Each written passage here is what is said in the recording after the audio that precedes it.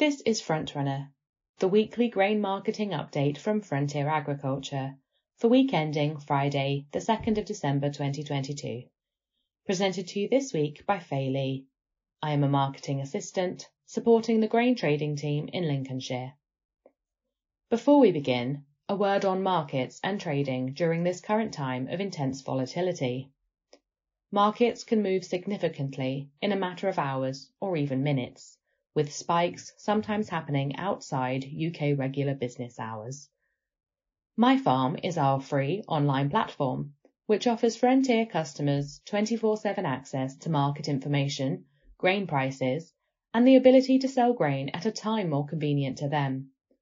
With a MyFarm account, you can see live global prices, market reports, exchange rates, and commodity pricing directly relevant to your farm, with options to set alerts and sell grain all in one place.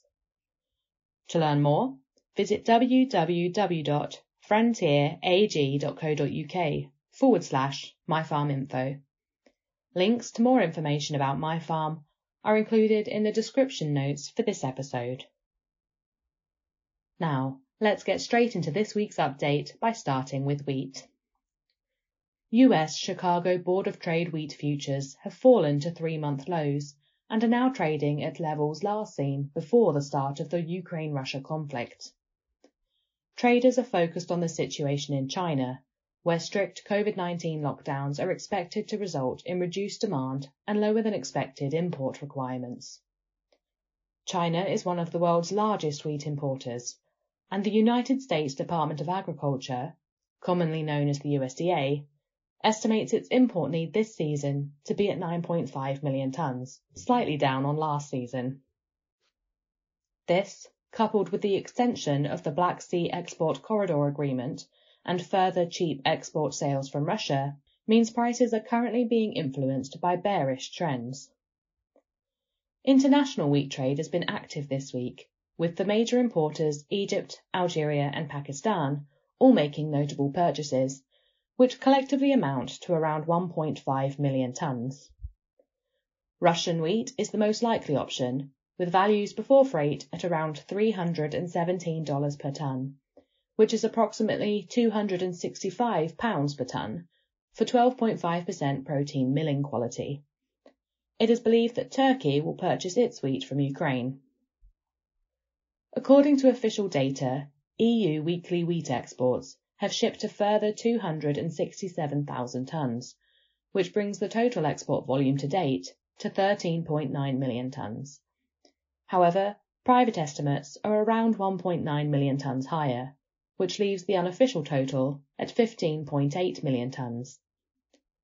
With 7 months of the season remaining, EU export shipments are halfway to the 31.6 million tonne export total estimated for this season by analyst group Strategy Greens. With a purchase volume of 1.97 million tonnes, Algeria is the leading buyer of EU wheat, followed by Morocco at 1.86 million tonnes and Egypt at 1.5 million tonnes.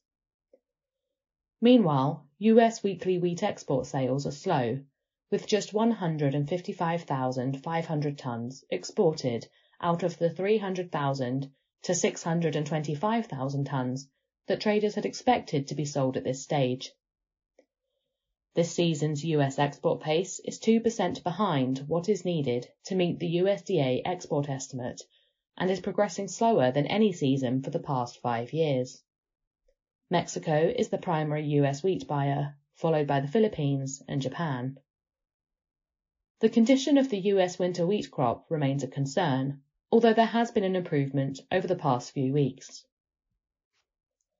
The crop is now seen at 34% rated good to excellent, which is up 2 points on the week. This is as cited in the last national report that will be published until the spring.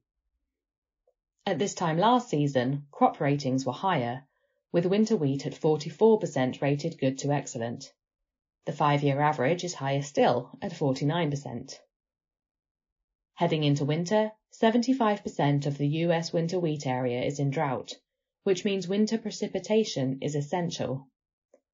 Kansas, the primary winter wheat producing state, is seeing 43% of its crop rated as poor to very poor.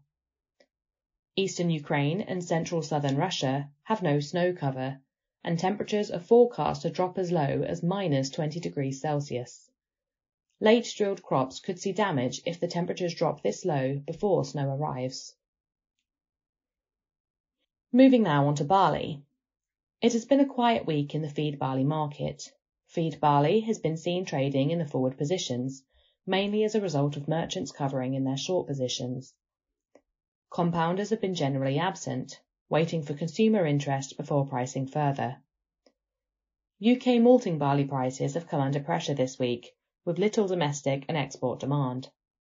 With the size of the exportable surplus and slow export pace, it can be speculated that premiums may come under further pressure post-Christmas. Looking forward to the 2023 crop, Frontier offers a range of options to help growers manage risk and market their malting barley crops. Guaranteed minimum premium contracts, futures-related distilling contracts, and malting barley pools are just a selection of the contracts that are available. Please speak to your local farm trader for more information. Looking at oilseed rape now. This week saw a halt in the decline of oilseeds values, which is the result of several factors. Weather in Argentina has remained dry, which has cast doubt on the establishment and progress of its soybean plantings, while in the other main soybean region, Brazil, weather has been favourable so far. Oil and oilseeds markets saw some strength this week on the back of the anti-COVID protests in China, which has given the market confidence that the Chinese government may reduce some of its COVID restrictions. However, this is yet to be confirmed. If restrictions are partially or entirely lifted, it would likely generate a strong rebound in oilseeds markets, as there would be a subsequent increase in demand from China. Chinese demand has been reduced since the onset of the pandemic. This week, sterling has strengthened against the euro as global investor confidence grows. Since the 10th of November, a stronger sterling has reduced UK ex-farm values by around £15 per tonne. Generally, fundamentals in the rapeseed world remain bearish, with a record global crop almost confirmed. Final figures will be drawn when Statistics Canada releases its Canadian canola figure later today, and once Australia's harvest is concluded and volumes totalled. In combination with this season's record crop volume, it is also likely to be a year of record demand, with processors in the EU already showing preference for rapeseed, which is currently cheaper than alternatives such as soybeans. Looking forward to new crop, it is likely there will be a substantial carryover of rapeseed from this crop year. This is due to the volumes of rapeseed produced this season, around 74 million tonnes globally. This is coupled with an increase in the planted area, both in the UK and EU, which will lead to a heavy supply situation in the first half of 2023 before supply from other parts of the world hits the market.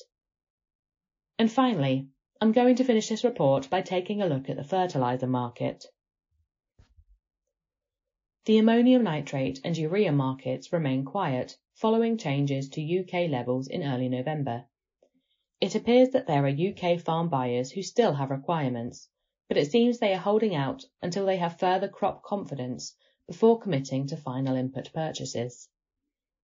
There is tightness of supply as we enter the new year, coupled with a smaller haulier network that is able to move hazardous products. For these reasons, we advise growers to ensure they have product on farm for early spring applications. As expected, UK and European gas demand has increased following the recent drop in temperature. This has caused gas values to increase by 20 to 25% in the last month as a result of increased demand. This is likely to impact the cost of ammonium nitrate products, as manufacturers will be hit with higher gas costs for production. Over the past 2 springs, some sulfur products have experienced pinch points in availability, including polysulfate. As spring applications are likely to be made early next year and delivery dates are limited, we advise growers to book their requirements early. There has been little trade on nitrogen-sulfur liquids, although prices continue to be competitive against solid alternatives for those that are still to secure spring volumes.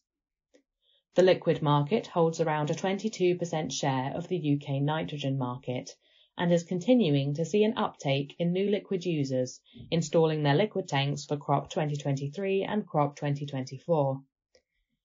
Inquiries on phosphorus and potassium products continue to increase as soil sample results and fertiliser plans are completed for autumn planted crops.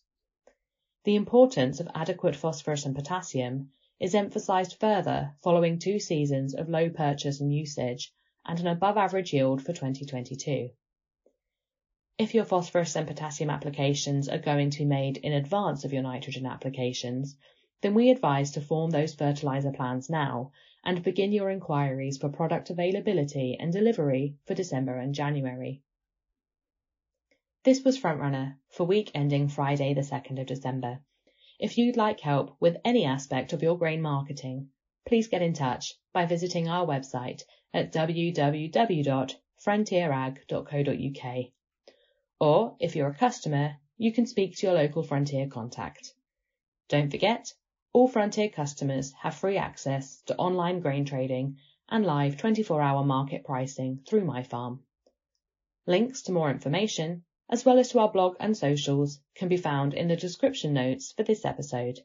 Thank you for listening.